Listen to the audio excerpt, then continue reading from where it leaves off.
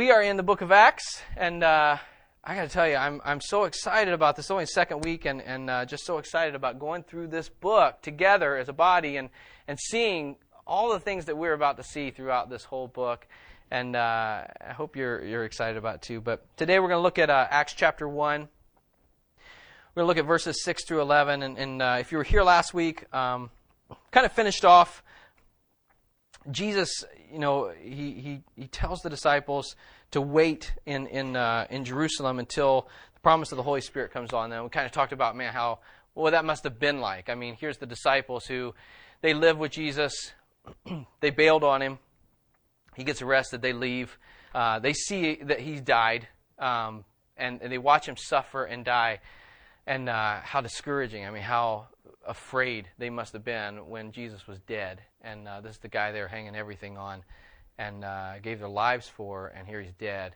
And then we talked last week how he appeared and proved himself by appearing to many. And what that must have done in the disciples. To see Jesus alive again after seeing him dead, and just like, I don't know about you, but if that's me in that place, the next thing for me is I got to go. I'm going to go tell people. I'm ready to go. You tell me whatever, I'm going. And Jesus' word for them is wait. And so just how hard that must have been for the disciples, because if anyone is ready to do the work of missions, it's the disciples at this point, because here's Jesus who they walked with, they learned from, he's dead, and now he's alive again. And everything that he said he was going to do, he did it. It's all true. It's all true. We know it's true. Let's go do this. And his word for them is wait. And so we're kind of picking up right there in verse 6. We're going to read through verse 11 here. It says, "So when they had come together, they asked him, 'Lord, will you at this time restore the kingdom to Israel?' He said to them, 'It is not for you to know times or seasons that the Father has fixed by his own authority. But you will receive power when the Holy Spirit has come upon you, and you will be my witnesses in Jerusalem and in all Judea and Samaria and to the end of the earth.' And when he had said these things, as they were looking on, he was lifted up, and a cloud took him out of their sight. While they were gazing into heaven as he went, behold, two men stood by them in white robes and said, 'Men of Galilee, why do you stand looking into heaven? This Jesus, who was taken up from you into heaven, will come in the same way as you saw him go into heaven.'" Let me pray. Father, thanks for your word. And Lord, I just pray that you would speak right now. And every word that comes out of my mouth would be exactly what you want for people to hear about this passage. And God, that you would change me and change each of us, Father. I so want to be what you have called us to be. I so want to live for you the way that these people live for you, who saw you and who experienced you, who touched you and who knew you. And God, you call us to the same calling. You haven't changed at all. And so I do pray for that through this study. Make us more and more and more and more like the followers that you want us to be. And we pray it in Jesus' name. Amen. Well, here we are in verse 6. It says, "So when they had come together," it's talking about the disciples. He told them to wait. He's going to meet them there. When they come together, Jesus and the disciples, they ask him this question. The disciples, they ask Jesus, they say, "Lord, will you at this time restore the kingdom to Israel?" Now, this is a valid question, and probably one that is asked with extreme excitement. You have to understand, here's the disciples who a lot of what Jesus taught was about the kingdom of God, what he's going to be setting up. Matthew 13, where he goes through the kingdom of God is like a treasure, and the kingdom of God is like one who plants all this field, and an enemy comes in and plants weeds in it. And so the picture is the kingdom of God is there's weeds and there's those that are of the kingdom. And so at the end time, then the weeds are going to be separated, and then those that are of the kingdom are going to be brought into the kingdom. Those that aren't are going to be cast out and burned. It's a picture of hell. And so he goes through that in Matthew 13. He talks about in Matthew 24 and 25, things that are going to take place before the end comes, before Jesus sets up his kingdom on earth. And he goes through those two chapters just talking about these are the things to watch for. These are the signs of the end of times. And just throughout, you look at Mark, and you look at Luke, and you look at John, and just teaching after teaching after teaching, where Jesus is really preparing his disciples and telling them about the coming kingdom. And it's not just all this that Jesus has taught them throughout the Old Testament. I mean, they knew the words of the Old Testament where they knew that the Messiah was going to come. And that's Jesus. And so they know that the Messiah is going to come. And when He comes, the Old Testament teaches that He's coming, He's going to set up His kingdom on earth. And so even from the beginning, from the time that Jesus comes in and the disciples believe this is the Messiah, this is the one that's promised to come, from that time on, they're just waiting. They're expecting Jesus is going to overthrow this Roman government that's over top of us. He's going to set up His kingdom. We're going to be a part of this. We're His guys, right? We're like the King's guys, and we get to watch and be a part of Him just overthrowing this government we don't like and we don't want to be under, and it's going to be awesome, and then this kingdom is going to be perfect. And so the disciples are anticipating. In fact, in Luke chapter 24, I'll just read you this verse. You don't have to look there, but it's actually it's after Jesus has been resurrected. It's a story of on the road to Emmaus where two of the disciples are walking along and Jesus appears to them. They don't know it's Jesus. Kind of hides from their eyes that it's Him, and He's going through talking to them. And it's a really cool story. We're not going to read and go through the whole thing. But in verse 21, it actually says, they're talking to Jesus, and it says, "But we had hoped that He was the one to redeem Israel." There's disappointment in the disciples. They're disappointed because they thought Jesus was coming. They thought they understood it as Jesus is going to come, and He's going to set up this kingdom, and this is going to be awesome because we're going to be a part of it. And He didn't do it. He died instead. And that's not good for a king who's going to set up a kingdom. And it doesn't work out well, usually, when the king who's supposed to set up the kingdom dies instead. And so here they are, like, baffled by this, and they're bummed out about it. And so the next thing they know, they see Jesus. And so they're like built up again with this confidence. Not only is He the Messiah, He just rose from the dead.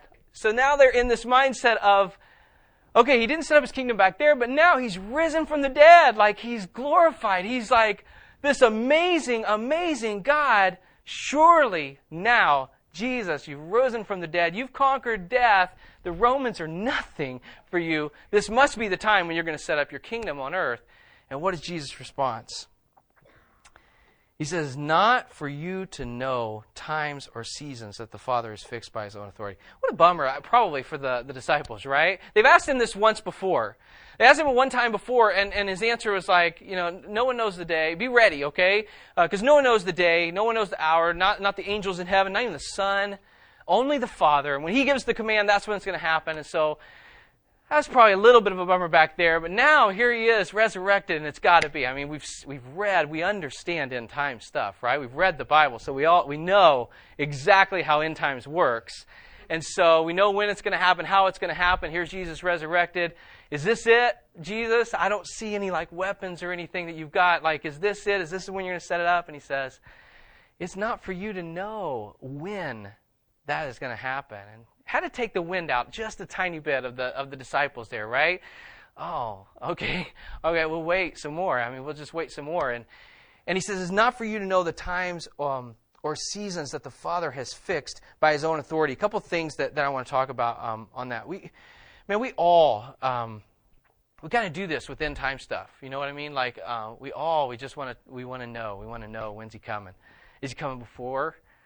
Is He going to rapture the church, and then this tribulation is going to be horrible for everybody else and not America, and then we're going to be fine? Or is it going to be in the mid, like somehow in the middle of this whole tribulation, maybe He's going to come out and He's going to rescue us out from the worst part at the end, or maybe it's at the end. Maybe we got to go through, and so we study, and I know it's this, or I know it's this, I know it's this. And one of the things is this, all right? Here's the disciples who knew the Old Testament better than we know the Bible. Okay? I mean, they studied. The Jews knew the Word of God, and they had no clue. They did not have it figured out. They didn't know what this timeline was. And what Jesus says is, I don't want you to know. You don't need to know. I don't want you to know when I'm coming. I want you to live every day like this is when I could come back. I want you to be ready. I want you to be prepared. I want you to be watchful. I want you to be always living like this is when Christ can return. This is the day that Christ can set up His kingdom. He says, it's not for you to know that. Imagine if Jesus had told them. Imagine if the Father had told us. We have people that write books all the time, right? You guys, do you remember 88 Reasons Why Jesus is Coming Back in 1988. You guys remember that? Only one person remembers that book? Your kids, aren't you? You're 8 years old then? Oh, you just ruined my day. Well, there was a book back in the day, 1980. I remember it. What was I, 15 then? So, there's this book that comes out, and this guy wrote this book, 88 Reasons Why Jesus is Coming Back in 1988. And so the whole premise of the book was on August 8th, 1988, 88, okay? And I think he said at 8:08 a.m. or p.m. or something like that. That was when Jesus was going to come back. And I don't know if you know this or not. He didn't. The guy was wrong, but he sold 1.5 million books or something like that. So he got a good house out of it. It was pretty cool. But, we have people throughout. I read it. I looked it up on the internet. I read in the year 1000, I read this article about the Pope said that at the strike of midnight from 999 to 1000, that's when Jesus was coming back.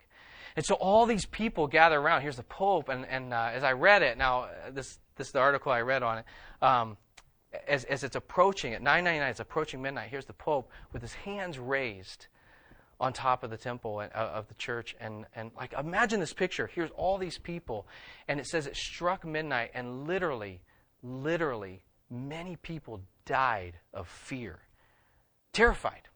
I'm just waiting. Imagine that. Imagine that. Here's the Pope who has spoken, and supposedly his word is it, right? And so he's spoken, and this must be happening. Here's all these people just waiting, and just trembling. Let's be honest.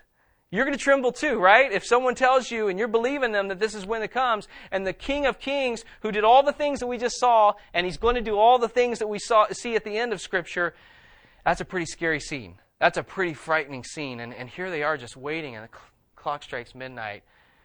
Jesus doesn't show, but man, just people fall down out of fear. And it's dangerous. It's just not good. But here's the other side of it. What if Jesus did say, okay, do not write this. I'm going to go with years past because I don't want anybody to think I'm saying anything, okay? On August 8th, 1988, Jesus Christ is going to come back and say, Acts 17, verse 14, says it right there, okay? What if it said that, okay? What happens? Guess what? I'm not living for Christ on August 1st, 1988. I'm not living for Christ in March, for crying out loud. March, I got how many more months until Christ returns? I got plenty of time. And so it would make no sense. We're trying to figure out when Christ is coming back, and it's going to continue. People are going to keep saying this is when Jesus is coming back. This is when Jesus is coming. Y2K, there's talk about that. It's not only the computer's going to crash. What a perfect way to bring in the end times, right? Computers crash.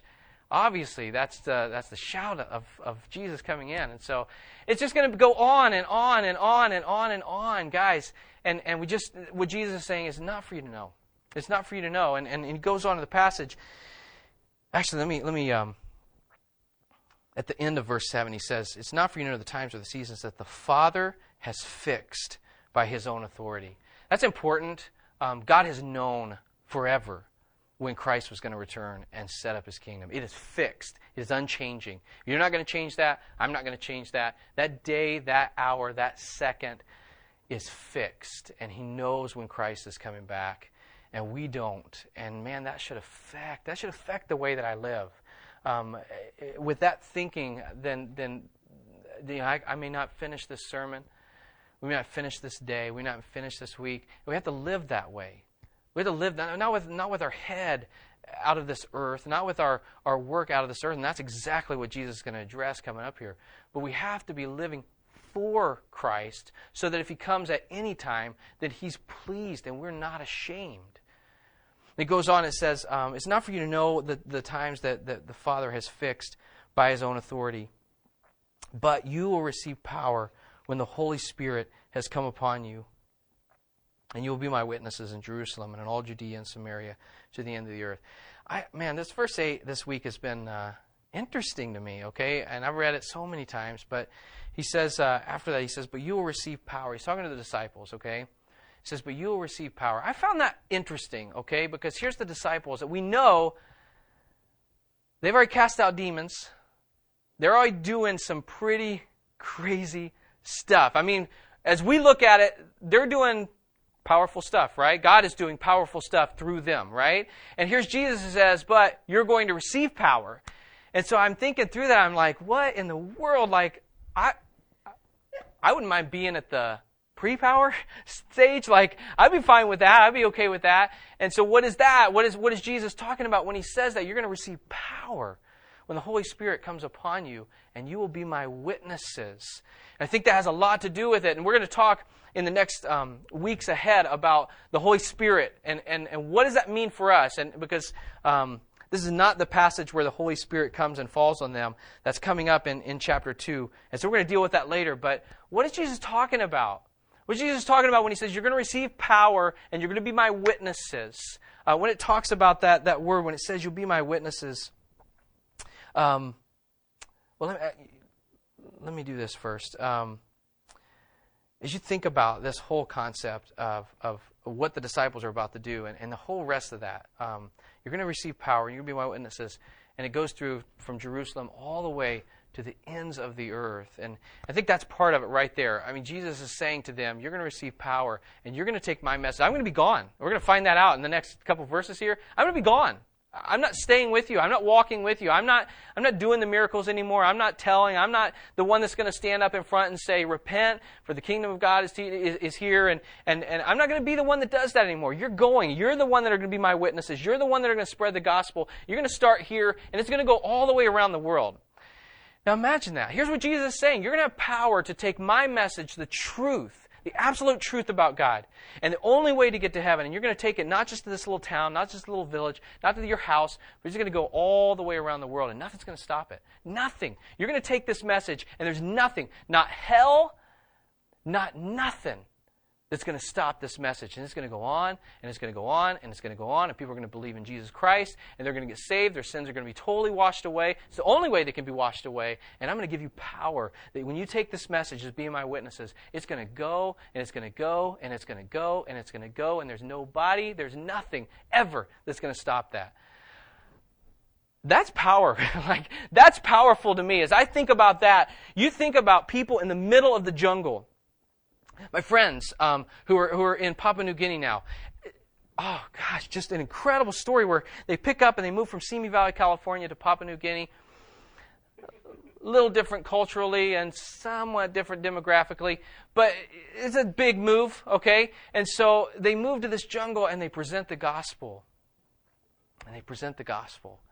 And they present the gospel. And Jesus gives them power through the gospel. And these people, this tribe, never heard anything about Christ. They give their life to Christ. And here's this church that started in the middle of the jungle, Papua New Guinea.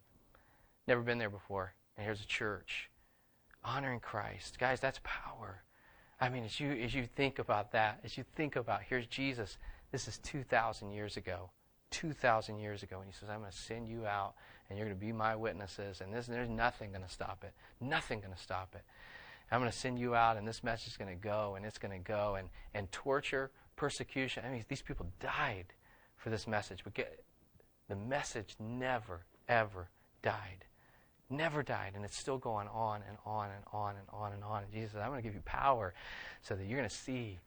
You know, Jamal talked about where Jesus said, you're going to do greater things than me. And it's it. God's going to give you power to see you do greater things.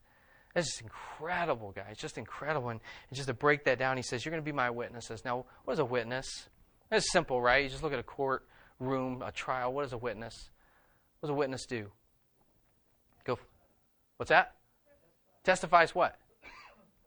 Yeah, exactly. Testifies to what he has seen, what he has experienced, what he has observed, right? And that's exactly what he's saying, okay? You're going to be my witnesses. You're going to be the ones that go and you're going to tell people what you've seen, what you've experienced, what you've heard. That's what they're sending out. It's exactly what in 1 John, in 1 John, if you go almost to the end of the Bible to the right, go ahead and flip over there. Just keep going. The book of Revelation is the last book, and if you turn from that to the left, you got Jude, 3 John, 2 John, 1 John, and they're like 1 or 2 pages each, so you got to be careful there. But the first couple verses, as John is introducing this letter, he says this, that which was from the beginning, which we have heard, which we have seen with our eyes, which we looked upon and touched with our hands, concerning the word of life. The life was made manifest, and we have seen it and testify to it and proclaim to you the eternal life, which was with the Father, was manifest to us. That which we have seen and heard, we proclaim also to you, so that you too may have fellowship with us. And indeed, our fellowship is with the Father and with His Son, Jesus Christ. And we are writing these things so that our joy may be complete. Here's John, and that's exactly what he's doing. He's just witnessing. He's just being a witness of what he has seen, what he's touched, what he's felt, what he knows in his heart, what he's experienced about Christ. And that's exactly what Jesus is saying. You're going to be my witnesses. You're going to be the ones that go. I'm not going to do it anymore. I'm going to do it through you, but you're the ones that are witnessing. You're the ones that are speaking. You're the ones that are doing. You're the ones that are going. You're the ones that are taking this message so that it doesn't stay right here in your little home, in your little house. You're the one that's going to take it, and you're going to go throughout the whole world and take this message everywhere, everywhere. And nothing's going to stop it. Guys, this whole thing that he's saying to the disciples is not just the disciples. I hope we know that. I mean, a couple of reasons. In Matthew, remember at the end of Matthew, it's what Jamal talked about. You're gonna go into all the world and man, every time I get to this passage, it's unbelievable. Go therefore into all the world and is it preach the gospel? That's Mark. It's Mark, guys. It's Mark. Come on.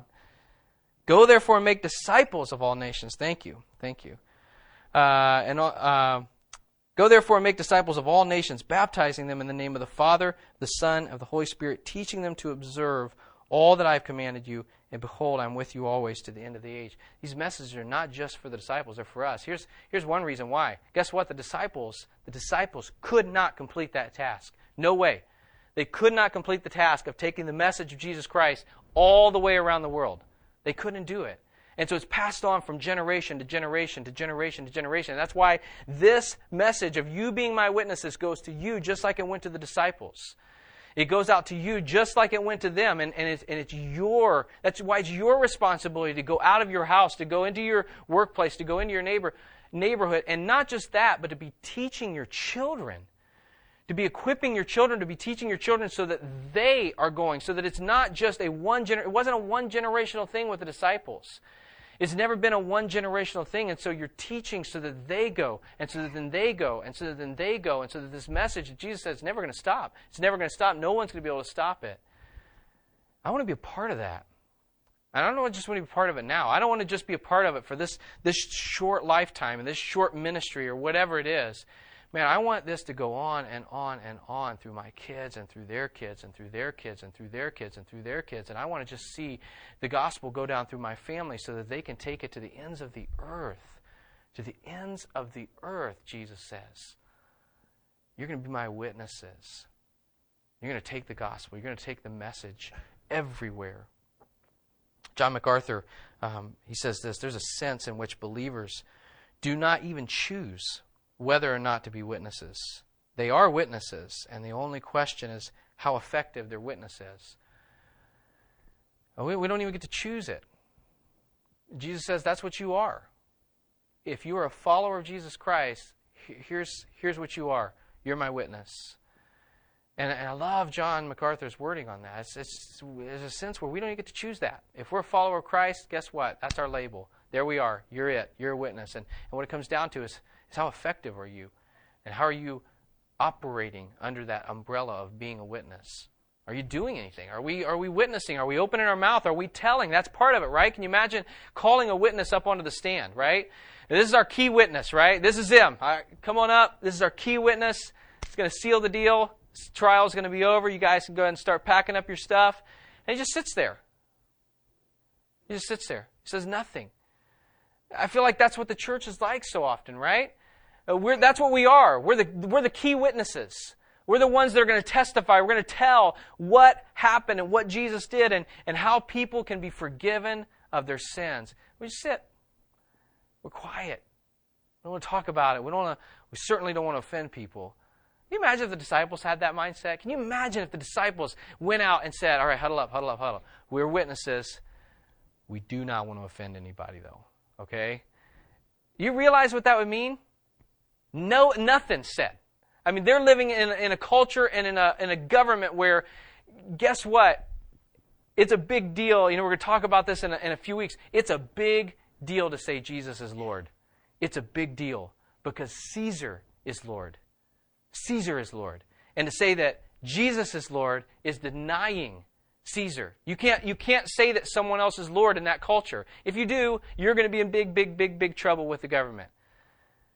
And so the whole idea of saying, no, Jesus is Lord, is literally putting yourself in danger just by confessing Jesus is Lord in that culture, because you just denied that Caesar is Lord. Can you imagine if they had that mentality, well, we're not going to say anything because we don't want to offend anybody. We don't want them to be upset with us. We want to make sure we have lots of buddies so that, man, and then when they see me driving to church one day, man, their life is going to be changed radically, because how could that buddy of mine go to church? Can you imagine, like, if they had that mentality? I says, no, you're going to be my witnesses. You're not going to be quiet. You can't be quiet. You got to talk about it. If this is the treasure of your life, you're going to be my witnesses. You're going to go. You're not just going to go to your house. You're going to go outside of your house. That's kind of the picture with Jerusalem and all these places. Jerusalem was kind of the starting point, like their home, right? And I'm not saying that that's literally physically your home. It's just their starting point. It's the area that they live in, right? The disciples, Jerusalem. And it goes out from there. It spreads out to neighboring areas. And then what? It doesn't end until it's the whole earth. The whole earth. And it doesn't end just across the street. It doesn't end the next town over. It's the whole earth. It says, you're going to be my witnesses everywhere. Everywhere. That's a huge, huge call that Christ has given to us. It's a huge responsibility He's given it to us.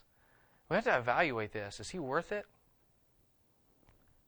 I mean, honestly, man, we say, He's the greatest treasure of my life. He's the greatest thing in my life. And if we follow Jesus' words and we say, He's so much greater than my wife. He's so much greater than my kids. I treasure Him so much more than my family. I love my family. I love my wife and my kids. They don't even compare to Jesus. He's the greatest treasure I could ever find.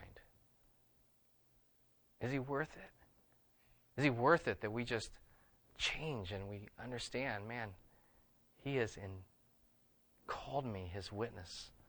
He's labeled me His witness. Imagine that. I mean, here's the King of the universe who suffered and died, and He rose again, and He's called you. He's saved you. He's washed your sins away if you put your trust in Him. He says, you, Tony, you're my witness. You're the one that's going to go and you're going to tell people what I did in your heart. You're going to tell people how you just trusted in me. You didn't work anything. You didn't work. You couldn't do anything. You couldn't manage anything. You couldn't make it happen yourself to where you could be forgiven and clean to be able to go to heaven. You just followed me, and I forgave you. I cleaned you of all your sins, washed them all away. You're going to be my witness. You're going to go. It's Jesus, the King of the universe, saying that to us. And how are we responding? How are we responding with that? It says, you're going to be my witnesses. And then verse 9 through 11, verses 9 through 11 says, and when He had said these things, as they were looking on, He was lifted up. A cloud took Him out of their sight. While they were gazing into heaven as He went, behold, 2 men stood by them in white robes and said, Men of Galilee, why do you stand looking into heaven? This Jesus who was taken up from you into heaven will come in the same way as you saw Him go into heaven.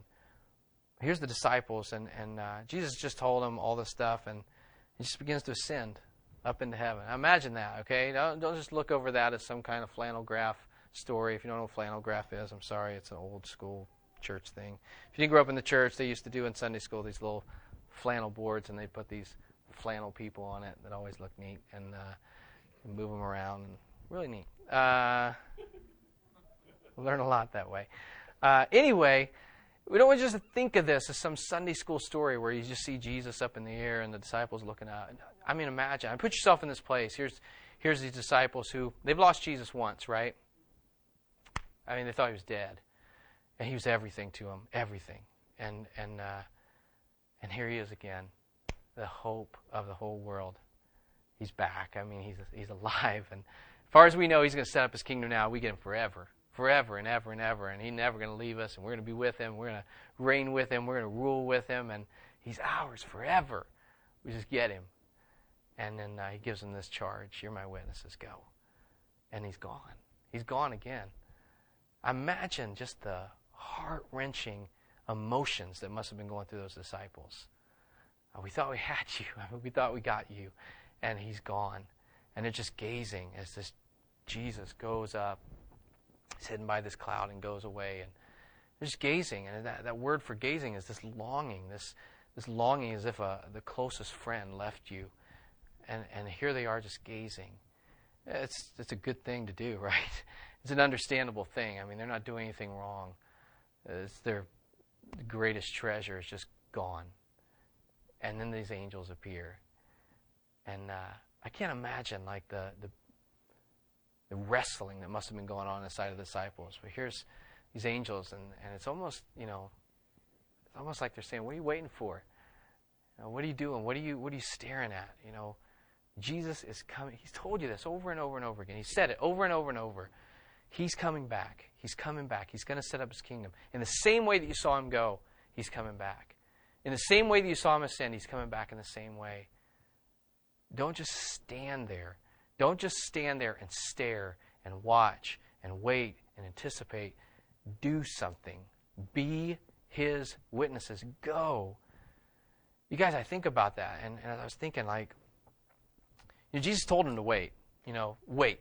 And they're going to wait until the Holy Spirit comes. And I just think, what are we waiting for? I mean, they had a reason. Jesus told them, wait until the Holy Spirit comes. We're going to find out when the Holy Spirit comes. There's no more waiting. I mean, you're going to see serious living for Jesus and doing what you're told to do. We're going to find that out with the disciples and those that follow him coming up in these next chapters. But what in the world are we waiting for? I mean, we're just standing watching still, right? And that's a good thing. We ought to be watchful. We ought to be waiting. We ought to be ready. We always ought to be ready. We talked about that already. But what are we doing while we're waiting? Are we being his witnesses? They were waiting for the Holy Spirit so that they had the power to go. We have the Holy Spirit. If we have given our life to Christ, we have the Holy Spirit. No doubt about it. You cannot be a follower of Jesus Christ, saved, and not have the Holy Spirit inside you. You can't. It's impossible. That's part of it. As soon as we give our life to Christ, as soon as we follow him, as soon as we start that whole process, boom, it's there. We have God living inside of us. And that's what they're waiting for. That's what they're waiting for. But what are we waiting for? According to Jesus, he has empowered us. He has given us the power to take his message and to spread it everywhere. And he said, nothing's going to stop you. Nothing's going to stop it. They might stop you in ways that you don't want to be stopped. They might do that. You might be offended. You might get hurt. You might be persecuted in one way. You might be made fun of. But my message is never, ever, ever going to stop. And you're my witness. Now go. What are we waiting for? Are we still just staring up in the sky? Now, I want that longing in my heart. I'll tell you, I want it so badly. I just want that longing. Just that picture for me is a pretty realistic thing for me. I crave that. I want that. I want that hunger for Jesus. No, come back. Don't leave. Don't be gone. Don't be separated. I want that in my heart so badly. But I can't just stare. I can't just gaze. I can't just stay there. Jesus says, you're my witnesses. You've got to go. People are not going to hear unless you give witness to what I've done. I hope you think about the reality of that. I mean, I've heard so many people talk about loved ones and neighbors and friends and whatever. Just brokenhearted because they just don't know.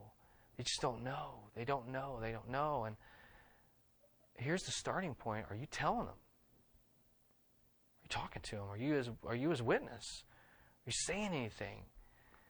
Are you just staring and waiting for God to do something? For God to do something. He said, you're my witness. Go. It's God doing it. Man, I'm telling you, I want to remind you again. Just give you a preview. You're about to see God do some stuff through people that, man, I know I'm hoping for. I know I'm hoping for it in our church. I know I'm hoping for our people to be. It's the reason we're going through this book. Is that we see what God will do through the lives of people who just submit to him. And then we're just like, okay, I want to be part of that. I want to get involved in the game now. That's what I'm hoping for. But man, are you involved right now? Are you his witness? Are you talking? Are you telling? Are you testifying to the things that Jesus has done in your life? I hope so. I want to pray for you right now. I want to pray that, man, we just step up. And we see these disciples, and if you want to read ahead and see what they do, that's awesome. We'll talk about some more next week. But I'm just going to pray that man, God, his Spirit would just become so alive in us that we just stop waiting around. We stop fooling around. We stop playing around. We stop doing the game stuff. We stop talking about being a Christian, and we just become a follower of Christ and start doing the things that he did and the things that he told us to do. That's my prayer. And man, if you want to pray with someone after the service, I'd love to. I'd love to hook up with you personally and just talk to you. And if there's things you're struggling with through this, I'd love to. Guys, if you're struggling with things, that's a good sign you're human. You're going to struggle with things. I'm going to struggle with things. But you just can't stay there. If God's working on you, and you're, even if you don't feel like he's working on you, if you know from his word he's telling you to do something and you're not doing it, man, don't just stay there. Don't just stay there. I mean, get with me, get with somebody you can trust, that you can follow, and deal with it. Deal with it. You can't stay there. I mean, the hope of this whole passage is, yes, guess what? Jesus, the same exact Jesus who died and rose again, he's going to come back in the same way. You do not want him, and I do not want him finding us still playing games, still playing around, wasting time, doing nothing. That's not the way I want him to find me. I want him to find me sweaty and working and doing all that I can so that his name is great.